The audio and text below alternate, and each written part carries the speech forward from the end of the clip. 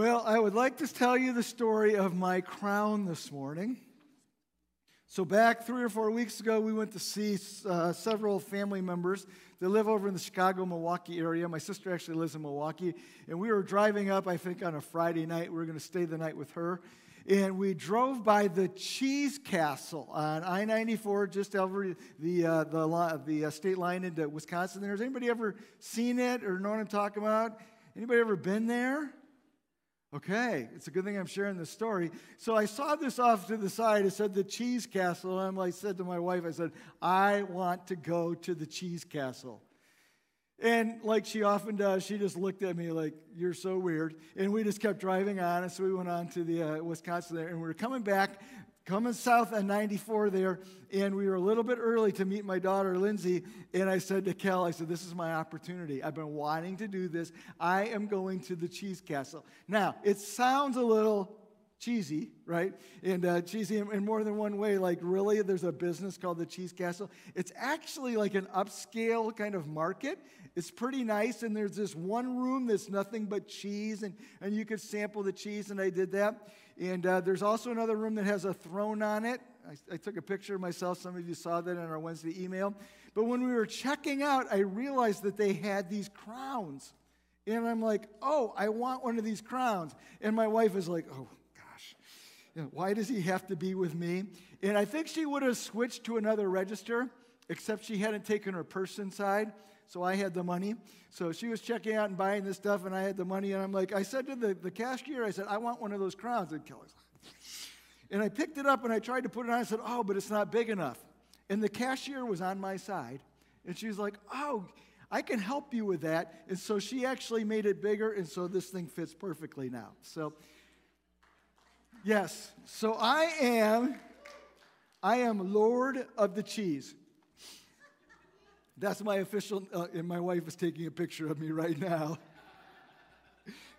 Yes, thank you so much. But you know what? When we were growing up, there's a good chance that you heard a fairy tale and you thought, oh, it'd be so great to be the king or so great to be the queen. And if you're honest, it'd be like, that sounds like so much fun, right? Because then you could feel important, and then you could have prestige, and then you could be the boss. And the king or the queen gets to be the boss, and they get to be in charge. And everybody has to do what they say. And so this morning, I'm just telling you, okay? If I really were the king, this is what I would decree. So first of all, I would decree that if I were the king, I would give kids every Friday off school. Yeah, so the kids are going to be on my side. And you know what, parents? We'll give you Friday off too, okay? We're just going to a 4-day week if I'm the king. Secondly, if I were the king, I'm adding popcorn to the lobby for church, okay? If you guys can have coffee before the church, all of you like coffee, I can have my popcorn, right? And how many are favorite popcorn in the lobby? Okay, if I'm the king, I'm getting a little bit of a following here. I'm also, maybe some Mountain Dew. Maybe we could get like a little fountain thing there where you pick your own. All right, that sounds good. I'm also thinking maybe in the auditorium we could have heated seats. My wife has those in her car, and every chance I get, I steal her car in the wintertime because it feels so good. I'm also thinking this, John, that I'd make it stop snowing at the end of February, okay? Winter ends at the end of February. I love snow, but it needs to know its place. This is my other one. I'm going to take away everybody's phone, and I'm going to make you talk to people. Okay, I'm out now. Nobody wants me to be the king. But the thing is, we want to be the king or we want to be the queen because we want to have power. Because we don't like the feeling of being powerless. And we don't like being at the mercy or the direction of somebody else. We don't like being told what to do. And my question this morning is, have you ever felt powerless? Have you ever felt like you were in a situation where you had no control over it? Or maybe you felt like you were in a relationship where it was just going in a direction and there was nothing that you could do about it, and you have felt powerless. And I bring up that question this morning because I think that may be what the queen felt like, Queen Esther, powerless. Which seems a little bit ironic, doesn't it?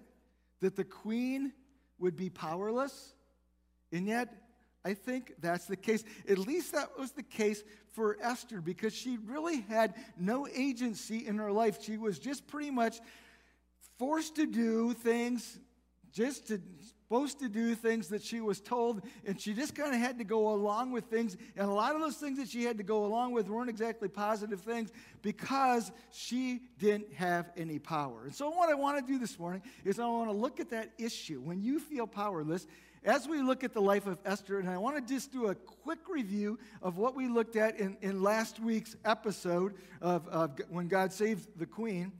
But the king in Persia at that time was Xerxes. He threw a big party to impress everybody, and everybody got drunk. But the king, drunk along with all of his guy friends, said, you know what would be fun is let's have the queen come in here and stand before us, because the queen was very beautiful, and that way the king could be very proud of himself, and everybody could be jealous of this beautiful woman who was hanging on his arm.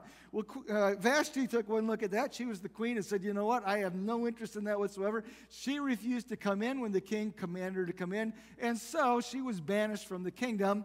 And the king got together with his buddies, and they made a rule that all of the women had to respect their husbands. Well, I kind of blew that off a little bit last week because it sounded a little bit funny to me. Like, okay, let's make a rule that all the women, if you have to make a rule, it seems like you might be a little bit weak. But in going back and looking at that story, I'm not sure that I totally caught what was going on there. So this law, and we can't prove this, but there's some speculation here. This law may have been the opportunity that these men grabbed to actually assert their power even further. And so I looked at it as kind of like, whatever, you're in charge. Is it gave permission to them, for them to go back to their wives, and to, if this is possible, treat them even more like property than what they already had. It gave them permission to be more repressive and more oppressive, and it may have actually legitimately made things worse for the women in Persia. And so it just weaponized and it armed these men to go back and do whatever, because women, there's nothing they could do about it at that point. And so that law may have been a very serious thing. Well, the story went on there from where we talked last week, and Xerxes, without a queen now, decided he needed a queen, so he decided to have a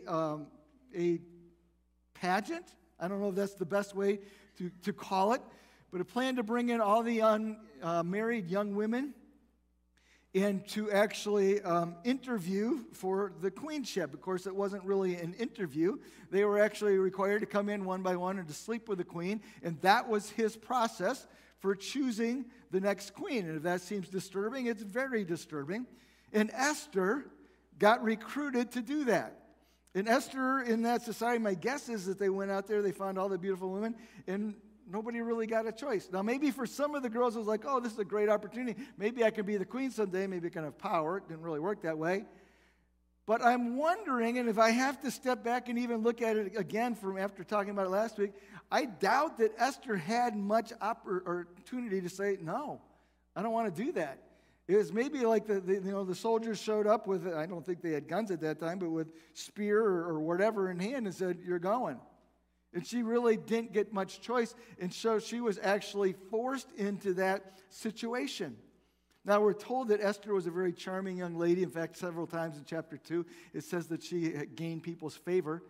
And so she was selected by the king, hopefully for more than just her physical beauty and more for that than just that night. But we talked about last Sunday how the culture of that day was so abusive and exploitive of women, and how it's actually very much like us today. And I asked this question last week, well, why didn't Esther just say no? And the more I study this and the more I look at this, and there's some questions that were raised that people even asked me last week afterwards, I'm not sure that she had much choice. I'm not sure that she had that agency. And we asked some questions of her, and I'm like, well, maybe thinking through those answers, try to put yourself in her shoes. I mean, she was probably a teenager at this time. And the king and his army shows up. How much choice did she have? We asked, why are you eating this special food, Esther? Well, she was eating the special food because her uncle who raised her, Mordecai, was saying, you can't let anybody know that you're a Jew here because that could be dangerous. And so she was just following along with what she had been told there. Why is she sleeping with this king or marrying a pagan? I don't know that she had a choice because she's pretty much powerless. And as we look at that story, and we saw that story, her uncle Mordecai was out there pacing at the palace gates. And I don't think it was because he was curious and hopeful. I wonder if it was because he was so scared of what was going to happen to this girl that he was supposed to be in charge of. And so I've had to step back this week and say, okay, wait a minute, maybe I got that a little bit wrong, and maybe Esther was way more, under pressure here than what we could have even realized. And so maybe that wasn't just she was complicit in the situation as much as she was like, it was happening to her, and what did she do about it? And I have to think, and especially as we go on in the story, that she had to feel incredibly helpless and powerless in this situation. And I say that, and I come back and review this too, because maybe you found yourself in one of those moments in your life where you really didn't have power, where you really were trapped, where you really were exploited, and there was nothing that you could have done about it. And even as you look back, you blame yourself and say, well, I should have done this or I should have done that. Maybe. And maybe you didn't really have as much as an option as you think. I just say that to say that God gets it, that God knows what it's like for people to be powerless, and that God has been in your story. And so I want to be clear that as I stand here and as we look at this story here this morning, I am 100% against the exploitation, the objectification, the sexualization of women. It's prevalent in our culture and it's wrong. And we as a church need to stand against it. We as a church here at Waterford, but we as a church collectively. And sadly, sometimes women have been abused and misused in our churches as well. And so we want to stand against any person or ministry who minimizes, misuses, manipulates, or takes advantage of women in any way. Or anybody who uses women to satisfy their lust for power, which is what Xerxes did here. And I want to be clear in standing with any person who's experienced the pain of victimhood. And I don't want to come across as insensitive or questioning you. I want to say, here, I'm on your side.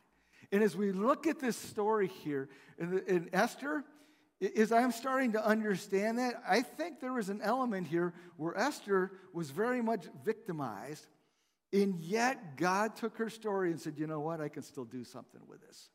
And that's where we get to today. And I realize that was a really, really quick review, and I apologize for it being so sudden and quick, but that gets us to where we're going today, and that's in chapter 2, verse number 19.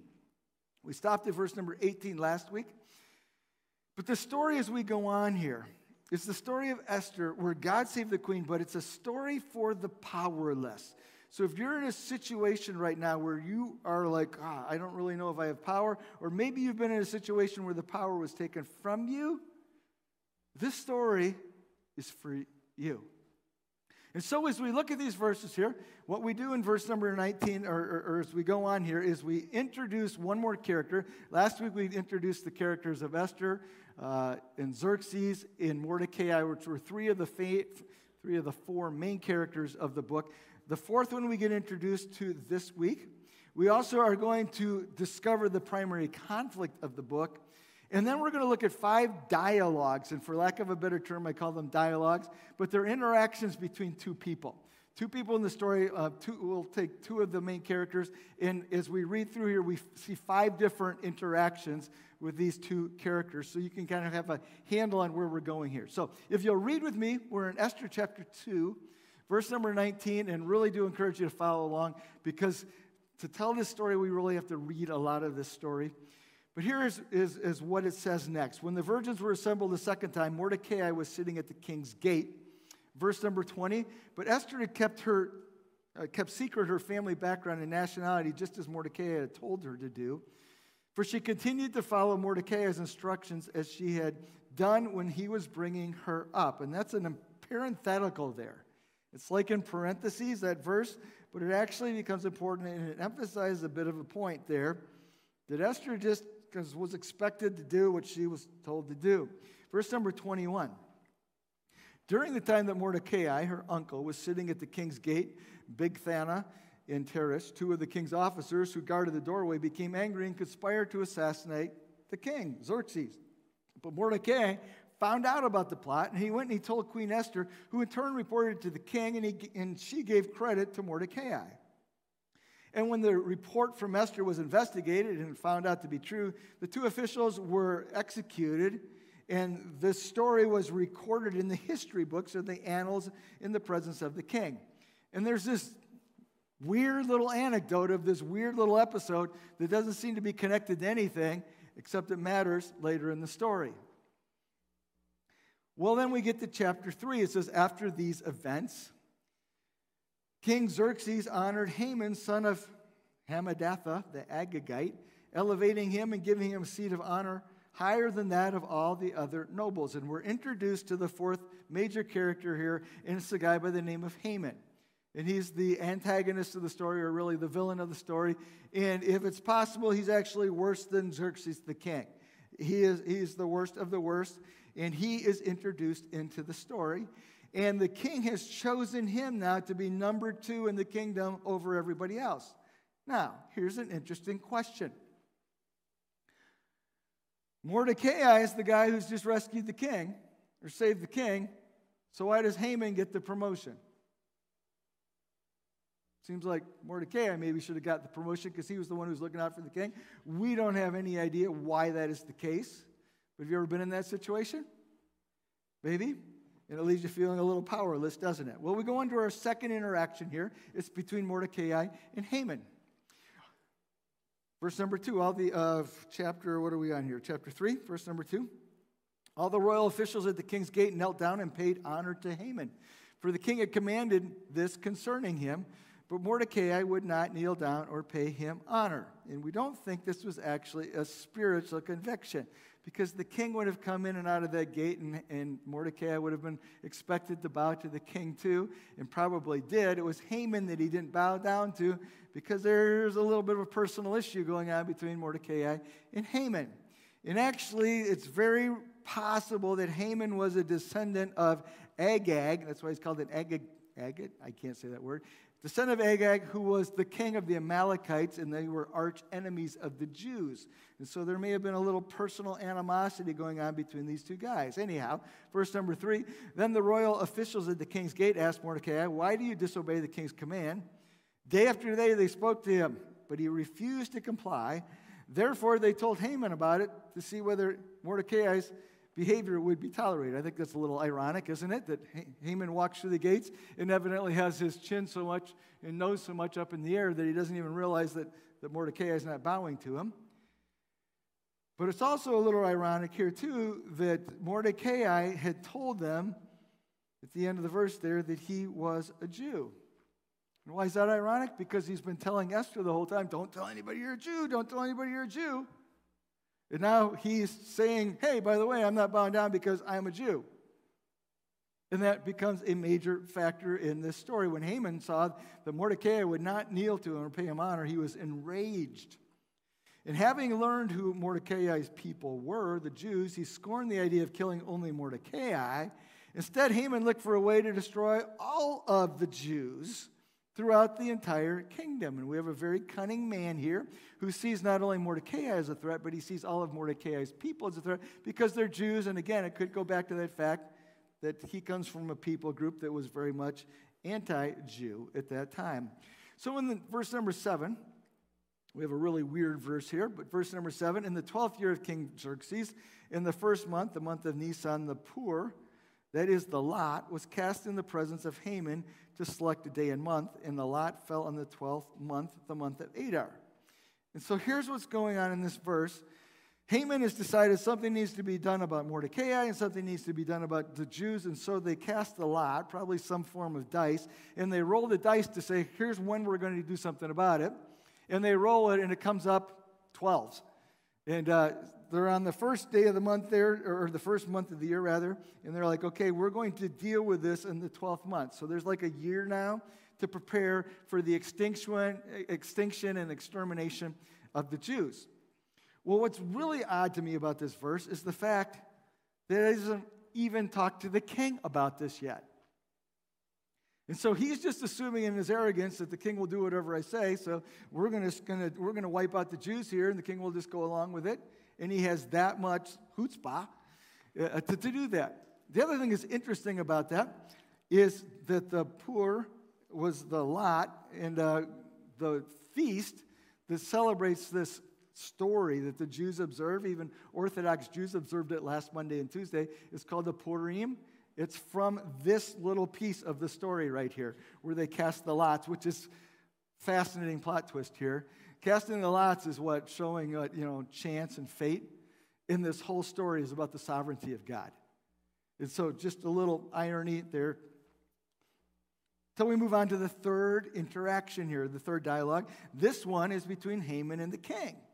So Haman goes in and he says to Xerxes, there's people out here in your provinces, and they don't assimilate. They worship another god. They don't act like we act here as Persians, and they are a threat. Their customs, everything they do, they don't obey the king's laws. I'm not even sure that's true. But he says it's not in the best interest for the king to keep them. Let it, verse number 9, if it pleases the king, let a decree be issued to destroy them, and I will give 10,000 talents of silver to the king's administrator for the royal treasury. And so this is very clever.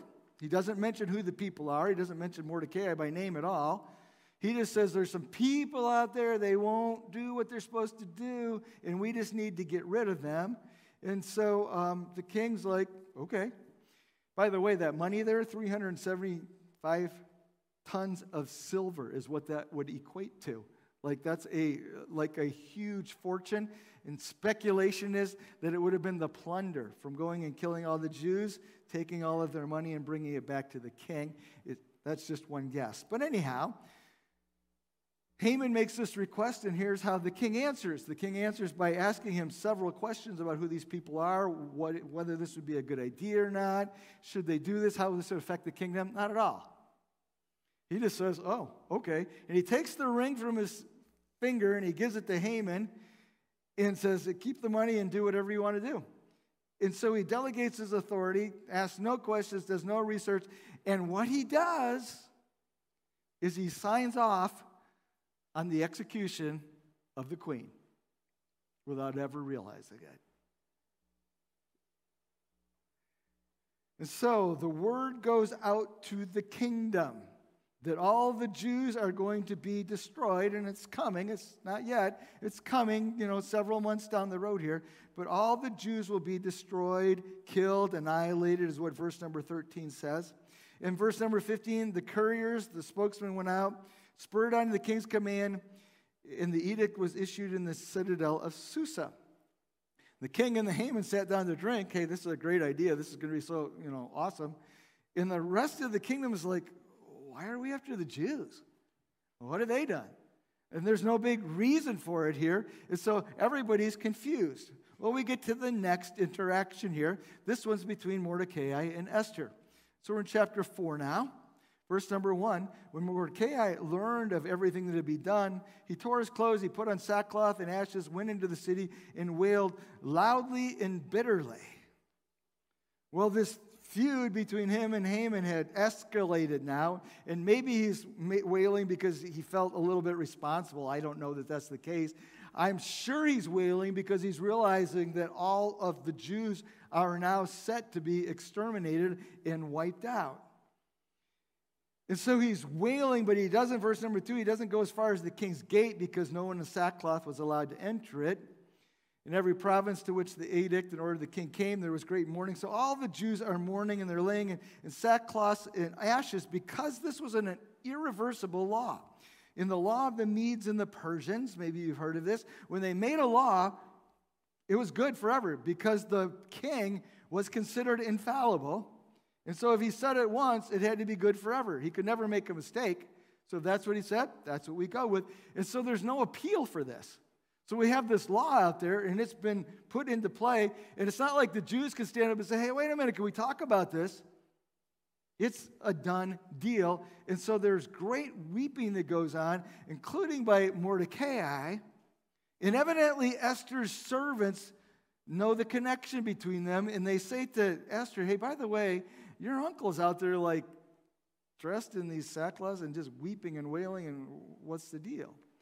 And so Esther sends her messages out and says, hey, find out what's going on there. And so in verse number 6, Hathach went out to Mordecai in the open square of the city in front of the king's gate. And Mordecai told him everything that had happened, including even the exact amount of money Haman had promised to pay into the royal treasury. And he gave them a copy of the text of the law for their annihilation, which had been published in Susa, to show to Esther and to explain to her. And he told him to instruct her to go into the king's presence to beg for mercy and to plead with him for her people. And so this servant goes back and reports to Esther what Mordecai has said.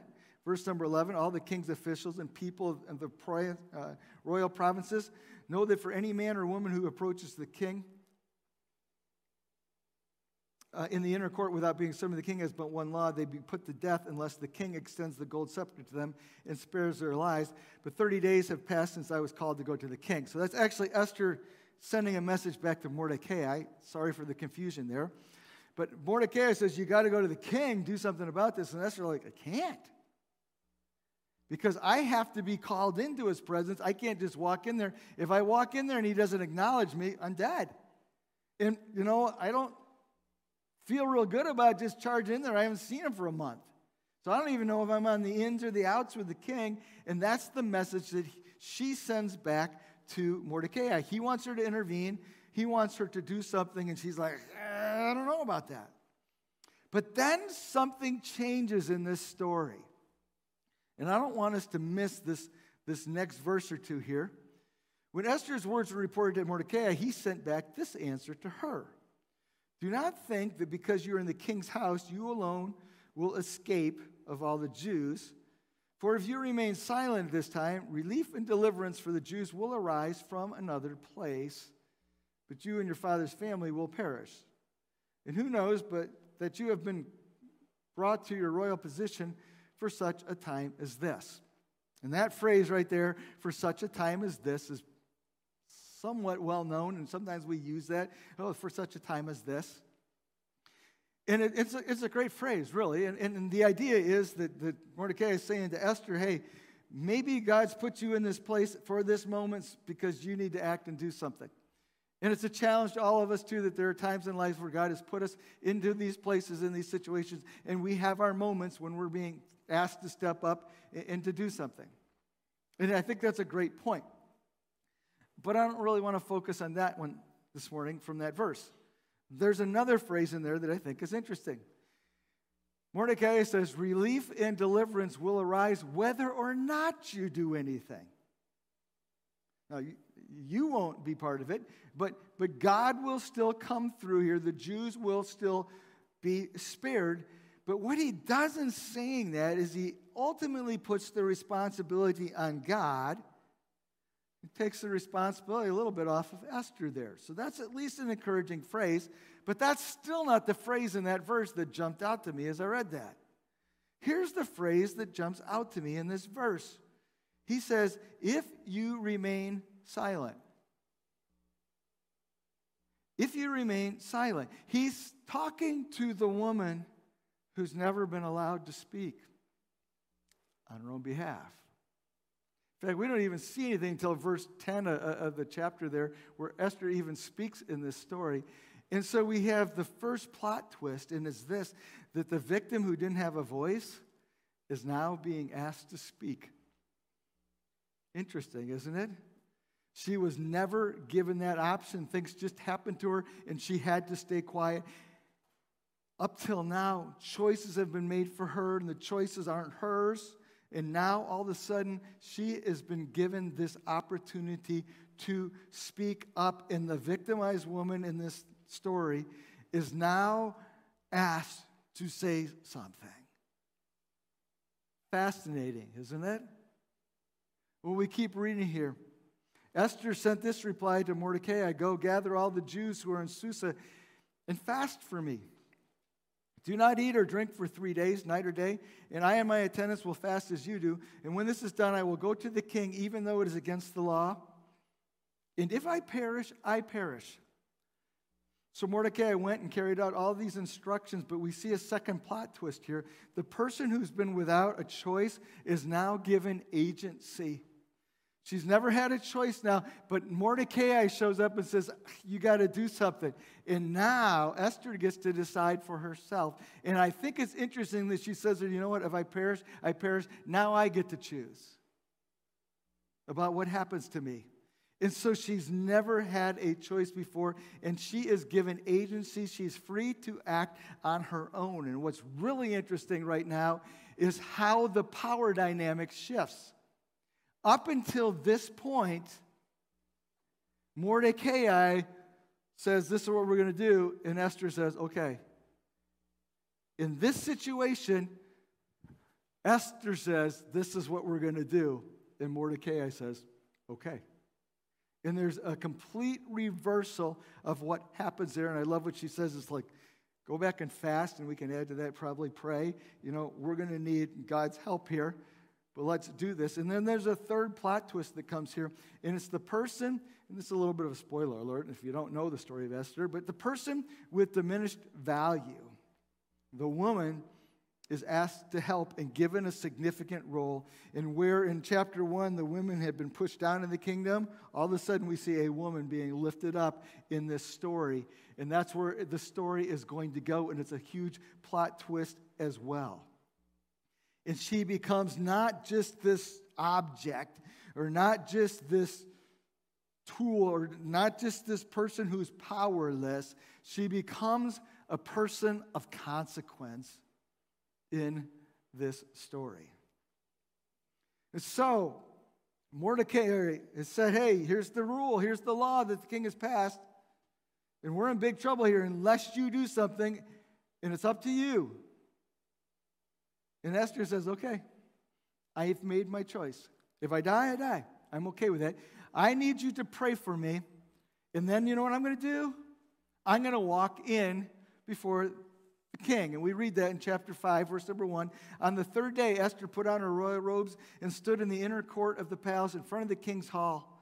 The king was sitting on his royal throne in the hall, facing the entrance. And when he saw Esther standing in the court, ready to make her entrance, you got to come back next week to find out what happens next. And we'll pick up that story next week, and it goes well, okay? I don't want you fearing for Esther all week. It goes well. But I just want to finish this up this morning, and we see this reversal, and we see this person who is powerless, given this incredible power, this opportunity, this voice. And since she has a voice, I wonder what Esther might say to us this morning. And so as we conclude this morning, let me just suggest, maybe a half dozen, 8 things here that Esther might say to us. All right, here's the first one. If you have been wronged, God can still make things right. If you have been wronged, God can still make things right. Your story is not over. And not only is your story not over, the pain that you've gone through was not missed by God. He didn't overlook it, and he didn't poo-poo it. He knew all about it. Sometimes God allows the consequences of sin to play out, and sometimes there are innocent people who are swept along in its current. But God doesn't miss it. And God saw Esther, and God saw everything that happened to Esther, including even being an orphan, including being forced into some form of sexual slavery, including not having a voice, and he didn't overlook that, and he says, you know what? Your story's not over. I can still make things right because God redeems stories, and there's still hope for help and for healing. And I wonder if Esther would tell us that. Secondly, Esther might say, if you've been silenced, you can still find your voice. And maybe there's a situation right now where you continue to be silent, and you're silent because of fear. Don't be afraid. Because you have a God who gives you a voice, and if you need to speak up, you may need to speak up and be brave. Or maybe you've observed something, and you know this is just not right. You have a voice, and this is a challenge to all of us to speak up and to share our voice for those maybe around us. who have been silenced, or maybe those around us who have had power taken away from them. That is our responsibility. And that is our opportunity to be the voice where somebody can't speak for themselves so that God can advocate for them. Thirdly, if you have been made to feel unimportant, or if you have been valued only for what you can contribute. That's how Xerxes valued anybody. What can you do for me? If that's who you have been, let me assure you that you matter to God and you matter to His story. Our value is not found in what we do, what we contribute, and our value at the same time is not lost when things are taken away from us. Our value is given to us by God, and it never changes, and nothing can change it. No circumstance can change it. No relationship, nothing that you've been through can change that. You are loved and valued, and you matter to God, and you're still a part of His story. And let me tell you something else about His story. God loves underdogs. And if you've been made to feel like you don't matter, or you have been made to feel like you're unimportant, or you're made to feel like the only value you have is what you contribute or whatever like that, okay, you're still part of God's story. And God still cares desperately about you. And His story and your story are still going forward here. Next one. If you have been confused, know that God has been and is at work. And there are times in our stories where we're like, I really don't get what's going on here, God. And I wonder how many times Esther might have said that. Well, why my parents? Why'd I have to lose them? Or why, okay, I'm beautiful, but if I weren't beautiful, maybe I wouldn't have had to go through with this whole thing. Why did I get chosen for that? Or why did all of these things? I wonder if Esther wondered, what's happening to me? And there are times when life does not make sense to us. And there are times when God's probably not going to bother to give us the details, and He doesn't need to. And we're going to sit here and go, I do not get what's going on in my story. Let's just be assured of the fact that God is sovereign in our stories, even in the bad circumstances. And when God is silent, He's still not absent. And He knows where you are, and He is concerned. And just be reminded that the last chapter hasn't been written yet.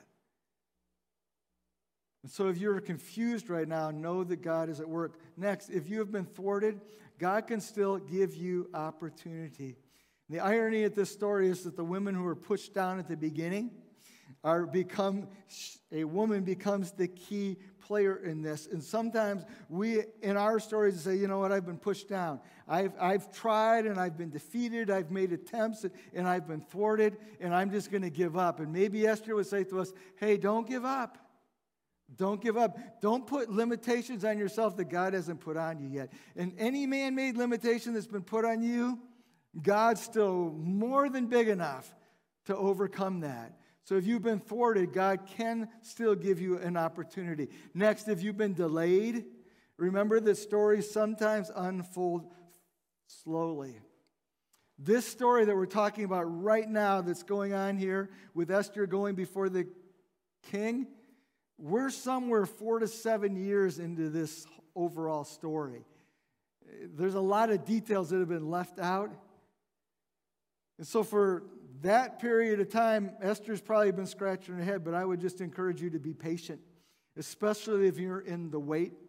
And sometimes we have to wait a long time, and sometimes we may have to wait till eternity, but there's still a bigger story that's going on there. And if you're in the wait right now, don't panic, because sometimes the story unfolds slowly.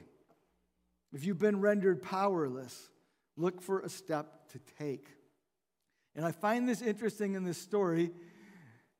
When all this stuff's going on with Esther, Mordecai is like, you're just going to have to deal with it. And finally, the stakes are so high that Esther's like, oh, we got to do something. And I don't know what to do, but the only idea I got is that you go talk to the king. But sometimes we look in these situations where it's like, I'm just powerless. Well, are you? Or is there still something that you might be able to do? It might be hard, it might be scary, it might be difficult, but can you take that step? And at the very least, and maybe this is the very most, notice what step Esther took first. Mordecai is like, hey, you need to go talk to the king. Esther's like, oh, how about if we talk to the king? And let's take this before God, before I ever go before the king. And if you're in a powerless situation, maybe you have a step to take. You can always take that step of taking it before the king. And then lastly, if you have been hurt or harmed, you can find hope in God. The story of Esther is the fact that God brings deliverance. And Esther, maybe it's going to be through you, but if you refuse, I'll still bring deliverance because that's what I do. And God brings deliverance in surprising ways, at surprising times with even surprising people. And maybe God will use some other person to bring deliverance to you, and maybe God will use you to bring that deliverance. So what do you do when you feel powerless? You realize who holds the power. It's not the king, Xerxes. It's not the oppressor, Haman. It's God himself. He holds the power, and he saves the queen. Let's pray. Heavenly Father, we are grateful for this story. It encourages us because so many times we feel powerless in our lives. And yet you step into our stories, and you bring deliverance, and you bring rescue, and you bring help, and you bring hope. So our heads are bowed and our eyes are closed. Let me just ask right now, do you have a situation where you feel powerless? Or maybe you look back to something in your past, or you were victimized, and you just relate to that. Can you find encouragement this morning in Esther's story? And maybe there's steps that you can take. Maybe it's just that simply looking out to God. Maybe it's just the encouragement that you need. But you can have that conversation with God and say, God, thank you for your encouragement, but help me as I move from here, even in my story. And maybe you sit here this morning and you actually are powerless. One way that you're powerless is to do anything about your situation when it comes to sin, and anything about your situation when it comes to eternity, because you have been misused and mistreated by the enemy himself, by Satan himself, who has brought sin and death into the story. And the only person who can rescue you is Jesus Christ, and that's why he died on the cross. That's why he offers forgiveness for sins. He died for him. And maybe you need deliverance this morning through Jesus Christ. I would encourage you to look to him. Simple conversation, a simple prayer with him, inviting him into your life, into your story. Encourage you to do that. It's a crazy story. It's a crazy story, but it has so much encouragement for us. Heavenly Father, please encourage us. Thank you for Esther. Thank you for choosing the unlikely. Thank you for choosing the voiceless, the victimized. Thank you for choosing people in your word, the underdogs like us, and using them in huge ways. As we go through this week, I pray that you would bring that sense of your presence into our stories and bring the peace that we need to know that you are still writing them. We ask this in Jesus' name. Amen. Thanks for joining us. If you'd stand with me here this morning, John will be out in the lobby. You can talk to him if you're interested in helping out with the Grayson Project there.